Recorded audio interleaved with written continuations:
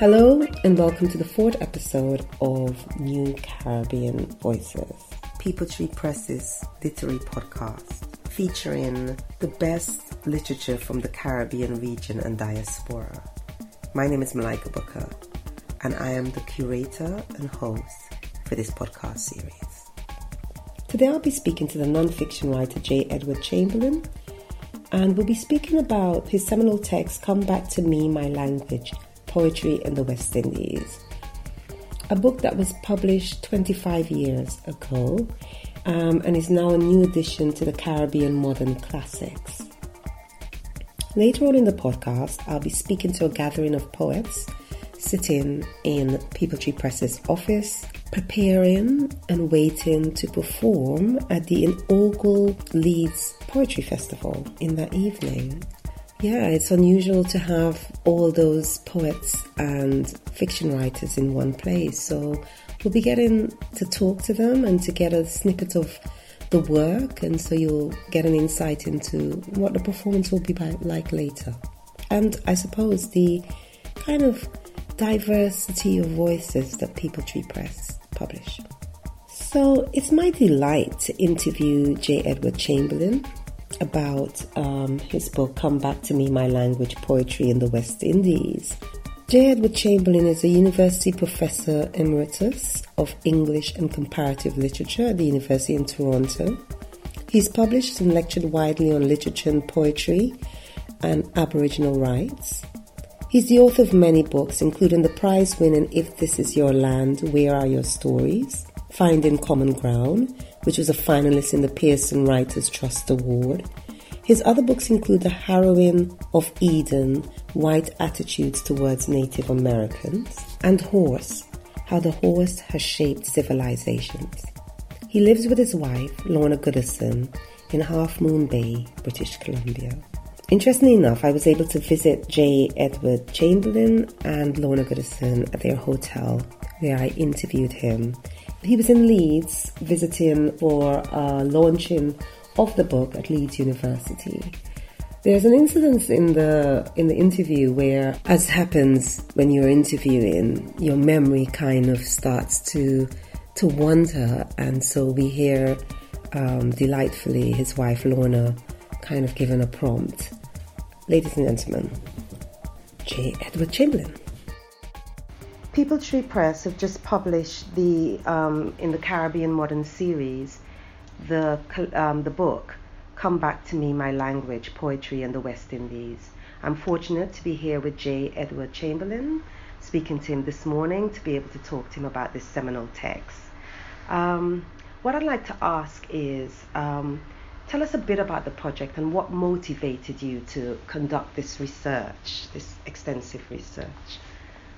Well, it really began, I was doing poetry chronicles for the Hudson Review in New York during the 70s, fairly regularly.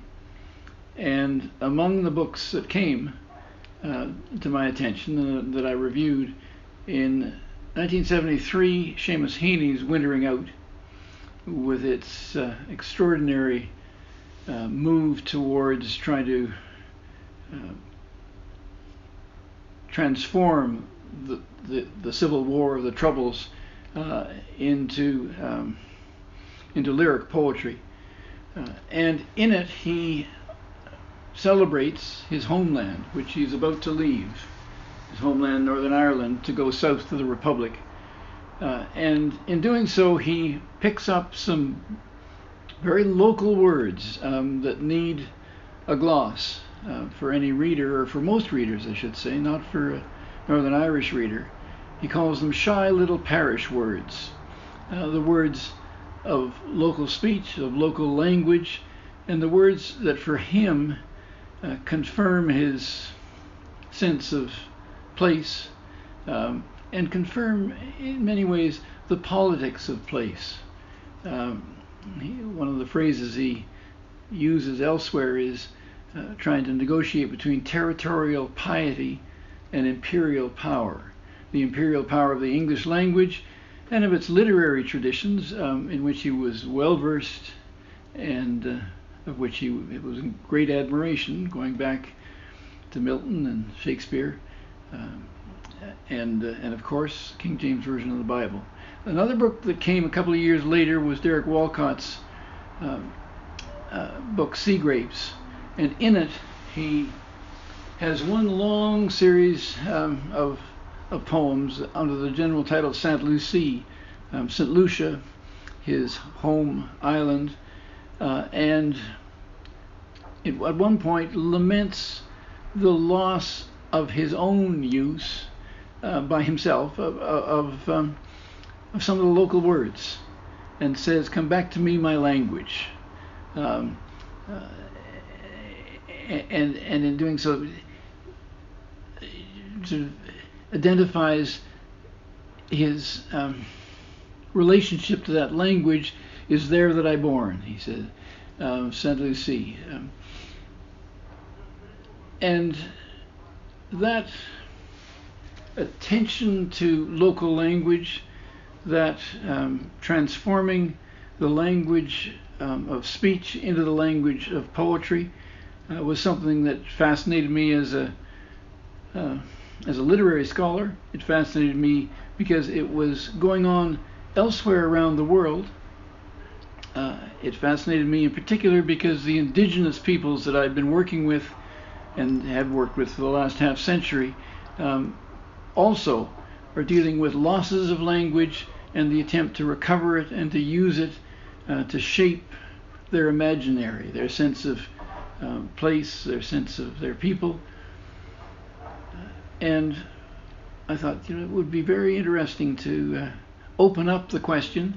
And I knew anyway from the other reading I'd done in that decade, in the 70s, how much writing in the West Indies was taken up with questions of language.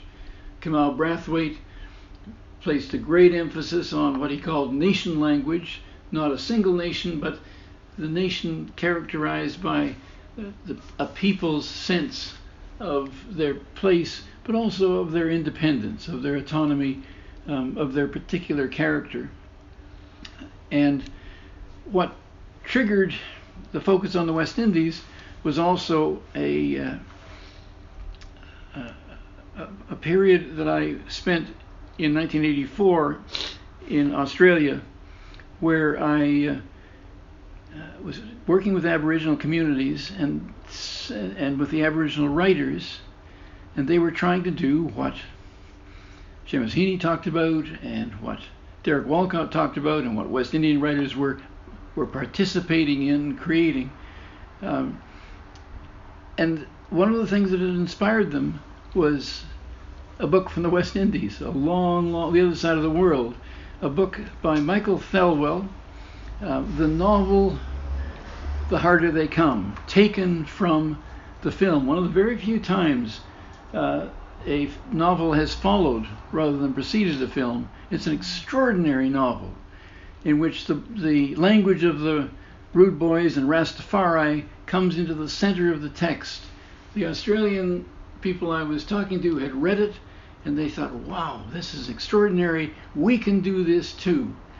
And that brought me back to the West Indies to spend some time, to take some time to explore the things they were doing in poetry.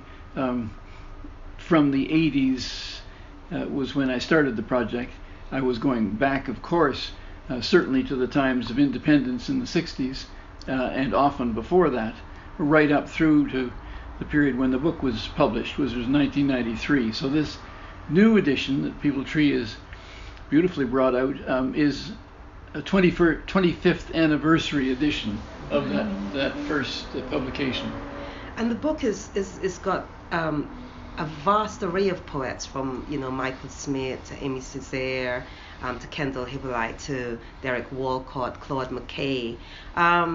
Was it complicated? And Lorna Goodison. And Lorna Goodison, of course, yes, who is one of my favorite poets. So mine too. That oversight was slap wrist. Was it complicated getting that rich array of poets, and any anecdotes that you have in terms of interviewing any particular? Well, it was complicated in the sense it took 10 years to write the book, but that's not unusual for serious scholarly studies. I wanted to make the book, though, readable by the people who were reading poetry, and that it takes a lot of work to make it sound as though it comes naturally.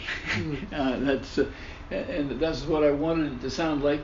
The interviewing of the poets, the talking with poets, just took a good part of those probably 7 or 8 years until I was into the drafting of the text.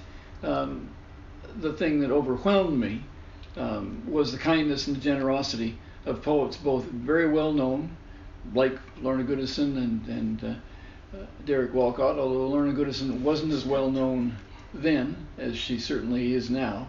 And some of the poets hadn't written much. They welcomed me, they talked to me. The subtitle of the book is Poetry in the West Indies, so it's come back to me in my language, Poetry in the West Indies. And I chose that title because it's a book about poetry, not about poets. So I was not focused on the lives of the poets, to use an old phrase of Samuel Johnson's. I was focused on the poetry that they were writing and the relationship between various strands of poetry in the West Indies. So I didn't spend a lot of time interviewing poets. In fact, I spent very little time interviewing poets. I spent an overwhelming amount of time reading poets, reading everything I could put my hands on, published and in many cases not yet published. That was where the time went. Right. And yesterday I was privileged. And I should say, and listening to some of the dub poets that were coming along. Mikey Smith, I never had the privilege of hearing during his life, but I've certainly heard many of the tapes and recordings of him.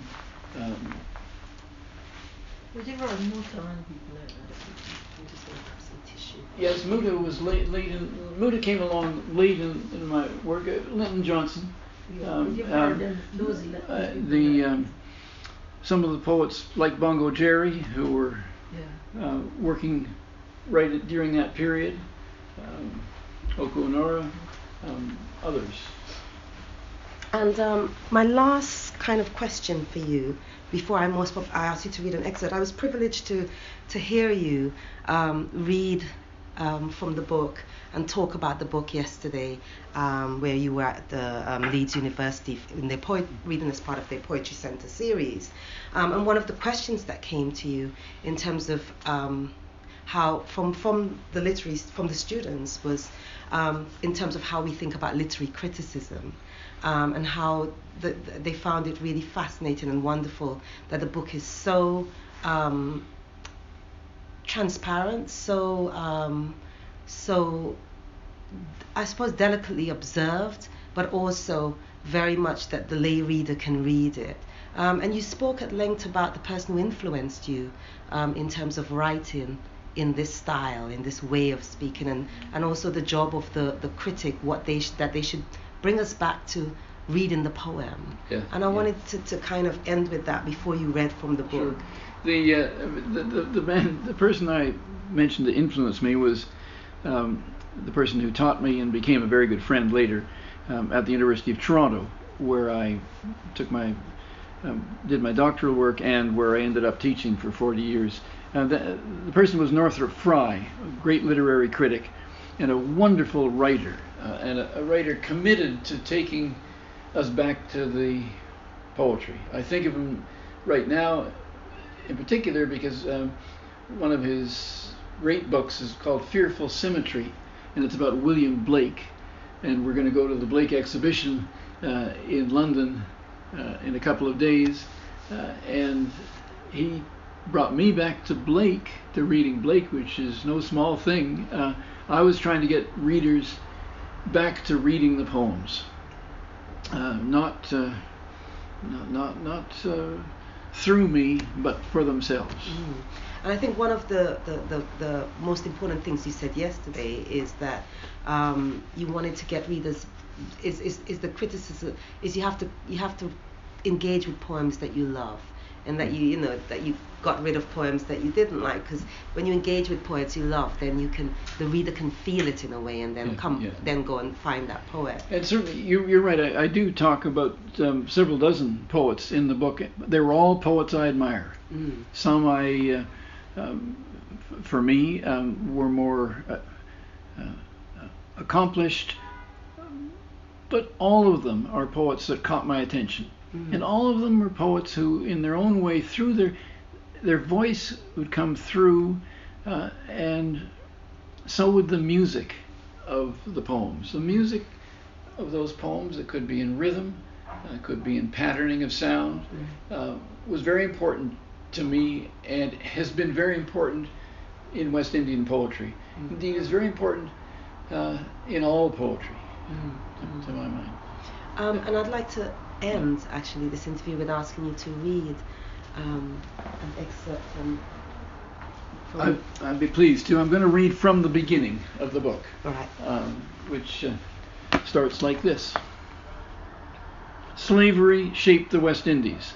It was expensive and inconvenient and presented considerable problems of governance, but nobody came up with an alternative, especially for the production of sugar.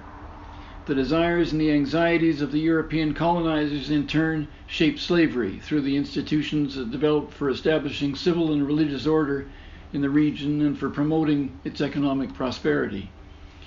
During the 350 years of slavery in the West Indies, Africans with a rich and ancient inheritance were transported with brutal force thousands of miles from home to strange islands in the middle of a strange sea. They were separated from their families and friends and from others who spoke their language, cast out and closed in and burdened by doubt and disbelief about who they were and where they belonged, and put to work in conditions in which their very humanity was barely acknowledged and routinely brutalized.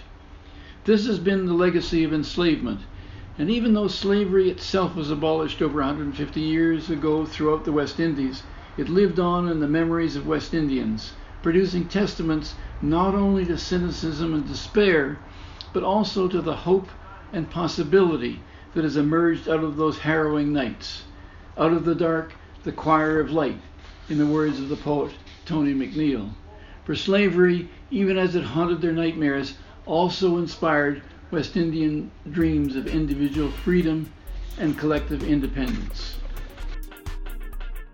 That was J. Edward Chamberlain and I in conversation about his book, which is fascinating. I'm in the middle of reading it, and I love it. I love the attention that he pays to the poems, and the fact that you're learning about this writer and you're looking and investigating the poems. And the book makes you want to go out and read the writers, the other works by the poets featured. Interestingly, for a book that was researched from the 80s onwards and looking back to sometimes the 60s, it's interesting to note how much of the writers featured go on to be the vanguard of and at the forefront of building a kind of Caribbean literary legacy.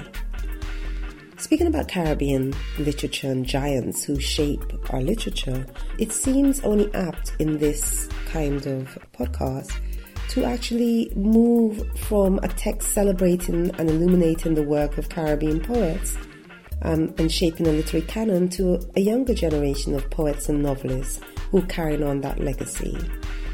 In 2019, People Tree Press celebrated their 34 years anniversary. And as such, they were invited to perform an opening event at the Leeds Literary Festival. Yeah, this was going to be the first Leeds Festival. As we sat in the office and I looked around at everybody and remembered that, I would be curating and presenting this podcast, it seemed a waste to just not capture all of those writers in the room. So I'm going to be speaking to the gathering of poets and novelists and fiction writers in the room, and you'll get a preview of their feelings about People Tree Press and their work. Good afternoon, everybody. We're here on the People Trees podcast called New Caribbean Voices, celebrating 34 years of People Tree Press. I'm here with a motley crew of writers.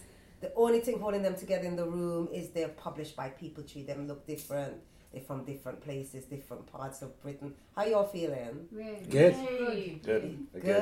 So we liming. I'm here with Degna Stone, with Nick McCaw, with Seni Varatni, with Roger Robinson, Desiree Reynolds, Jacqueline Bishop, Anthony Joseph, and of course the head honcho, the person who runs things in other place, Jeremy Poynting. I'm going to start with Jeremy. People Tree Press, 34 years. Yeah. How you feeling? Old. Mm-hmm. So yeah, no, we're glad to see these years come round, and but to say that we never began this as a kind of anniversary celebration. We began this really because Leeds Festival said, "Can you do something for us?" And it's a situation where a big city like Leeds has never had a literature festival, which is a bit disgraceful really for a city this size. So, we were keen to support the effort, and we're very grateful for all the writers who are making the effort to come and join us. But we can celebrate 34 years as well. And why did you choose these wonderful people in the room? Because they were around. we didn't fly. And because they're good.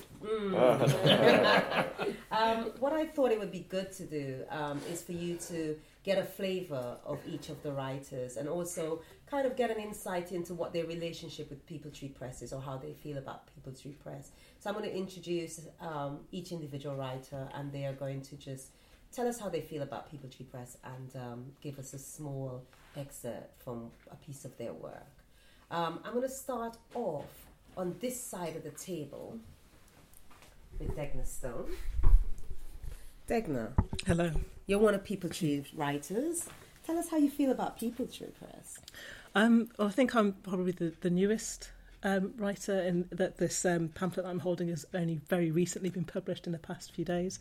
But I've been, I think People Tree through their Inscribe programme have been supporting me for a good few years. They've been really instrumental in my levelling up as a poet, I think, through mentoring and through all the opportunities that come through. So, yes, they have a special place in my heart.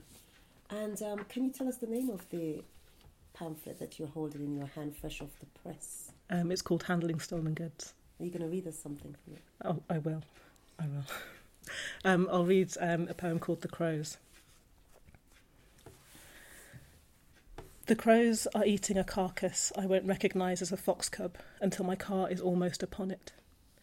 I'm not sure that they'll shift, but I've never seen a crow splattered across the road, its brethren flying down to peck at its remains burst open by traffic. Maybe that's why they take their time, why they're so bold. They can't die. I want to be as black as the crows, to grow my face as hard as theirs, sharpen my beak on the bones of the dead, be unafraid. You can clap, Good. You can hear the poets making the noise, noise, as the poem just eases like oil over them. Thank you, Degna. Next up, we'll have Desiree Reynolds. Hello. Hello.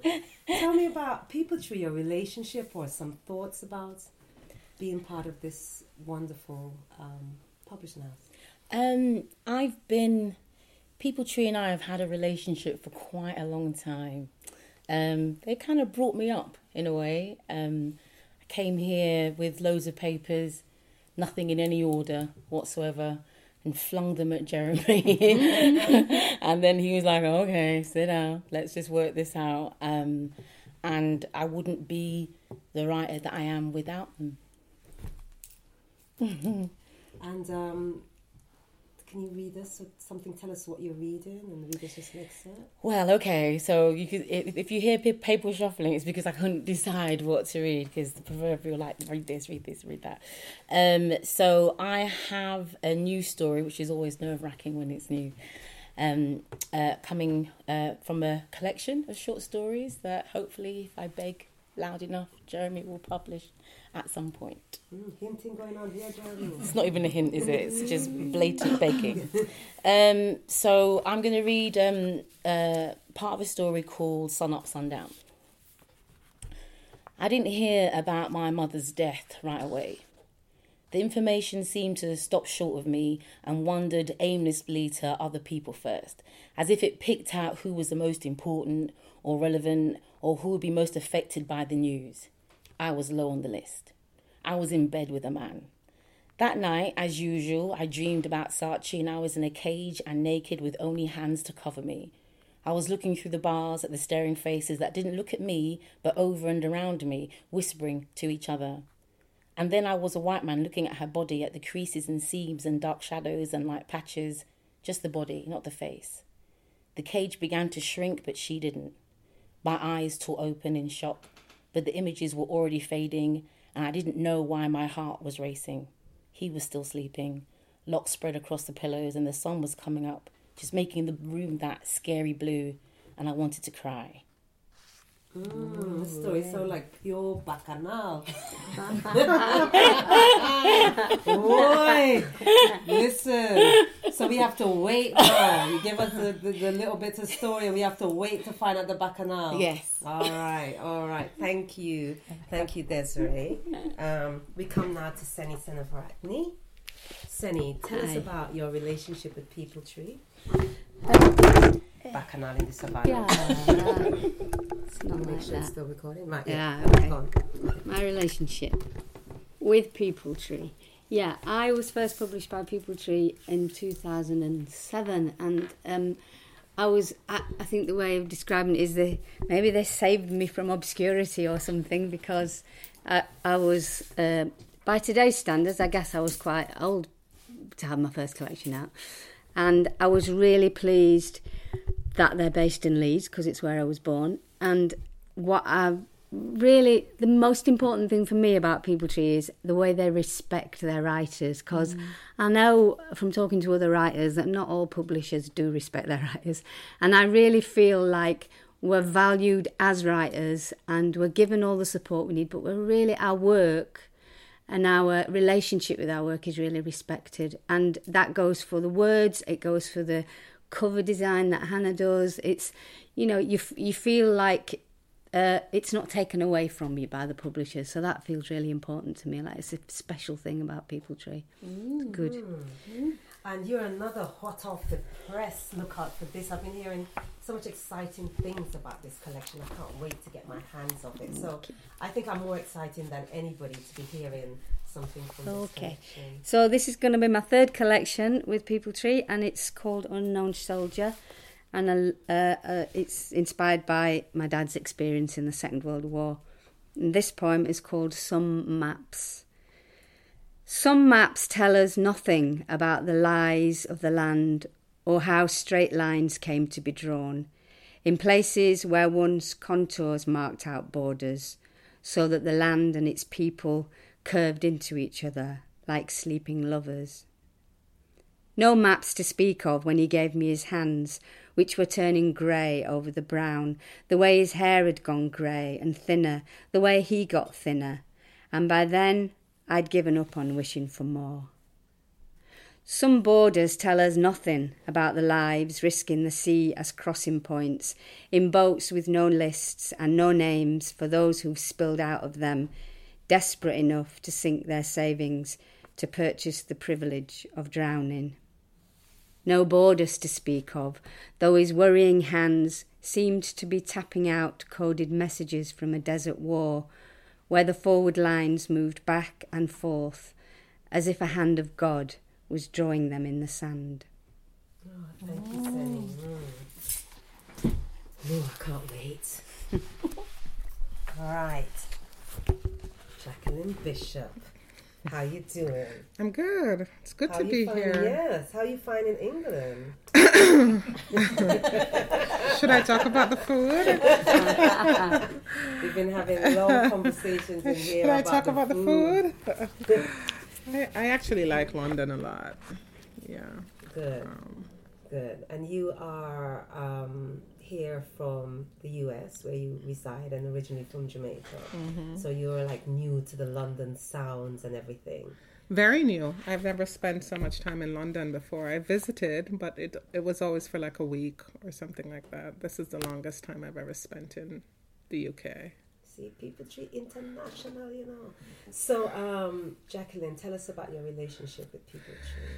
So I actually discovered People Tree when I was an undergrad, and was taking literature courses. I spent a year in France at the University of Paris, and I was reading through all sorts of literature and found, believe it or not, a collection by Hazel Campbell in a bookstore in Paris.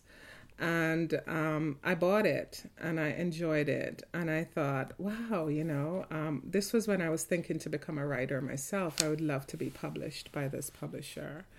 And so when I went to grad school and got that first collection and that first novel ready, People Tree was the most obvious choice in my mind. So I was happy when I got the acceptance.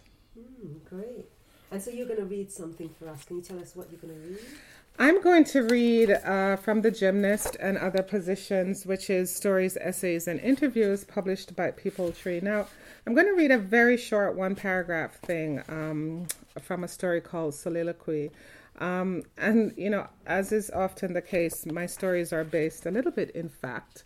And this is a man who saw a story of he's reading the death columns in the Jamaica Gleaner, and he sees this woman. He's been following the story of this woman who's trying to find her husband, who turns out dead. And the love story is so wonderful that he decides he's going to try to woo this woman, right? So, Sister Lorna, I hear you and Pencil used to play sometimes as if the two of you were children. People looking at you both and shaking their heads and saying, but look, these two grown people behaving as if they was children. Well, Sister Lorna, when I done follow your story in the newspaper and on the radio, I said to myself, that Sister Lorna must be a good woman. And for years now, I'm looking for one good woman. I know that it hasn't been that long since Pencil died, Sister Lorna, but I couldn't wait, and I decided to write you this letter.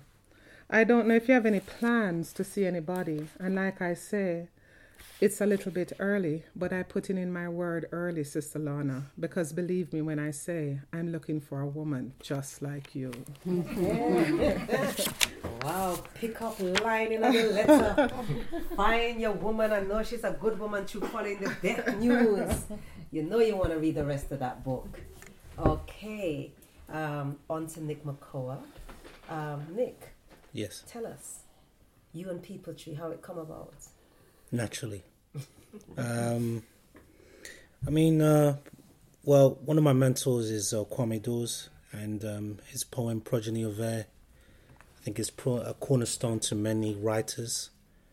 And I trust Kwame's judgment, so pretty much through my life, he's just given me words of wisdom. And one of the words of wisdom, I can't lie, was just like, you can go anywhere, but we want you. I remember,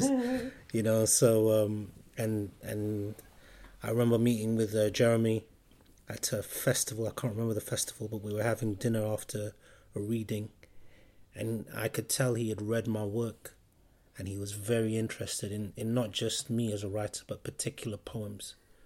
And from what I've gleaned from how he works with other writers, he's interested in the context of the work. It's not just good poetry. It's where is this poetry happening in the world? What is it doing?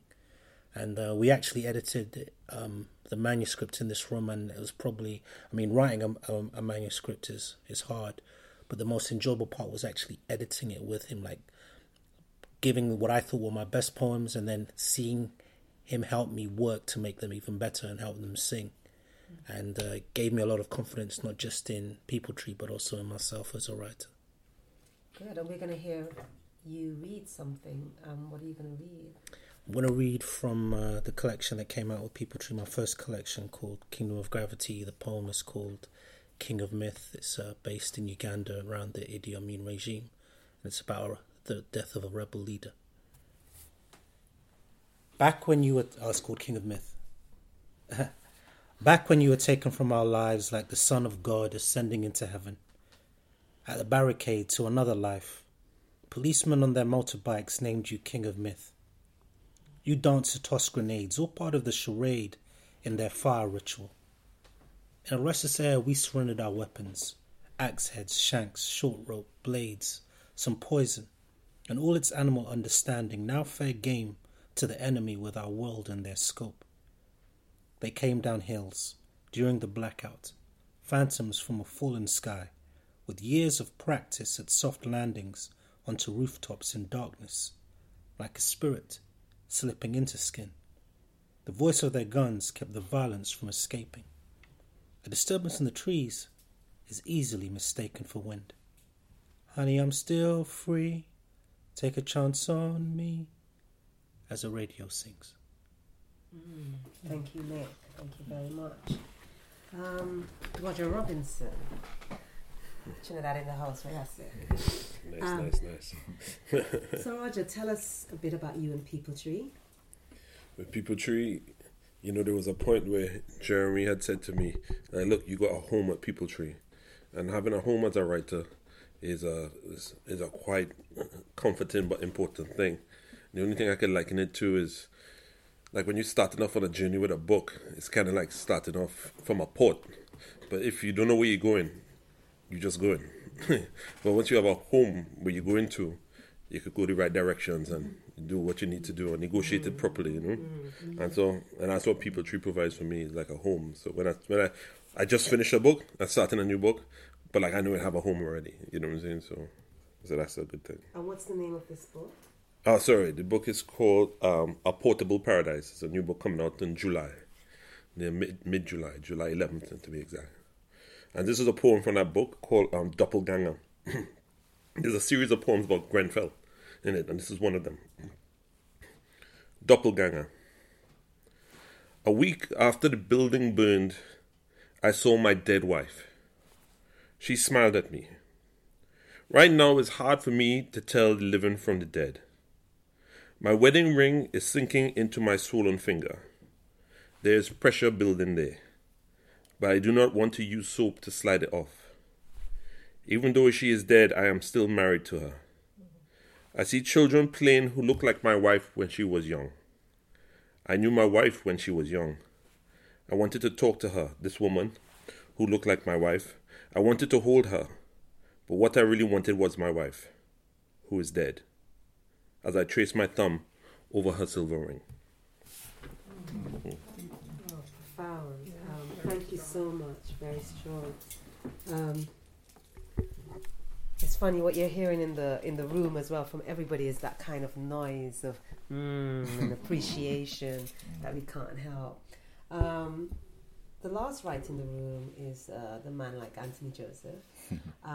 Anthony, tell us a bit about you and People Tree. Actually, I've been sitting here trying to think what am I going to say? You know, listening to everyone. What I could say is that what got me here today is actually this guy is Roger. Roger is responsible for a lot of things in my life. I'm sure a lot of other people as well.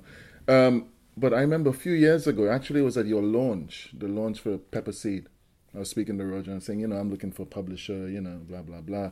And he was saying, check Salt, man, check Salt, check Jeremy and stuff, And he was saying that, I was saying, but why, And Roger said, well, Jeremy's a man that will correct your Creole, I was like, what?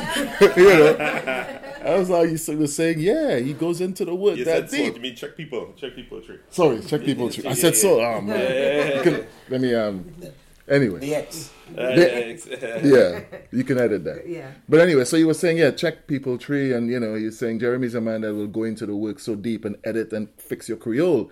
And Jeremy teaches me things about Creole that I didn't even know. I was like, that's who I want to be published by, So that started me on a process of finishing some work and then presenting it to Jeremy and stuff. And, like a lot of people say, it's a home. It feels very much like a homecoming. I consider myself a Caribbean poet, a Caribbean writer.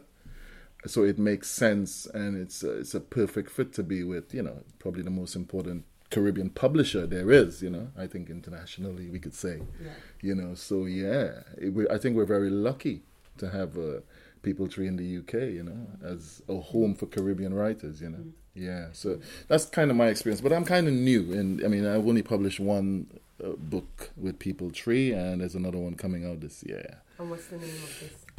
The book that's coming out later this year is called The Frequency of Magic. It's a novel. Yeah, it's a novel. But I'm not going to read from that today. All the writers in the room, when he said the title, looked at him with like, that title. Yeah, it's a long story. Maybe I'll talk about it later. But no, the piece I'm going to read is from a collection of poetry that I've been working on for a few years, which hopefully will come after the novel at some point. This is called House Party, Mount Lambert, 1978. One turntable was all DJ Champ had. The fade was the weight.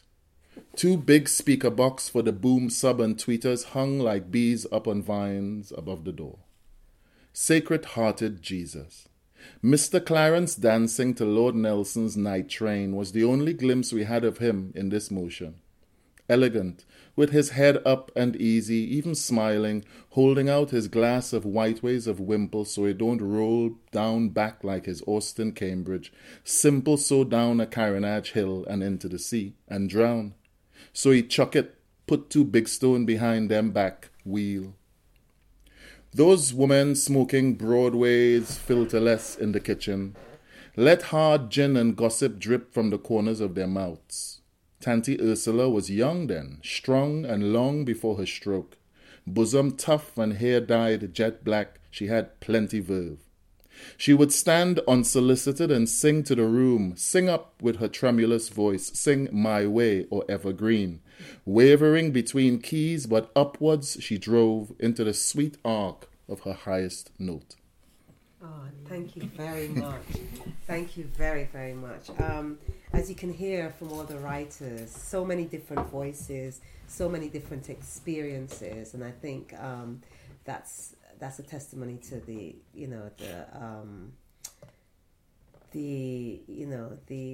I don't know what I want to say. It's a testimony to something.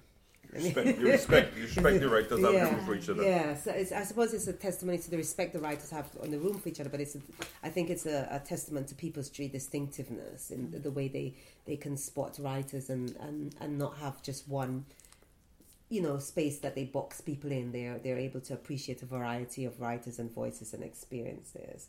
I want to thank everybody, and I'm really looking forward to. We've just had a soundbite. I'm really looking forward to the reading tonight. Thank you very much. Thank you. I hope you enjoyed this 4th episode of New Caribbean Voices.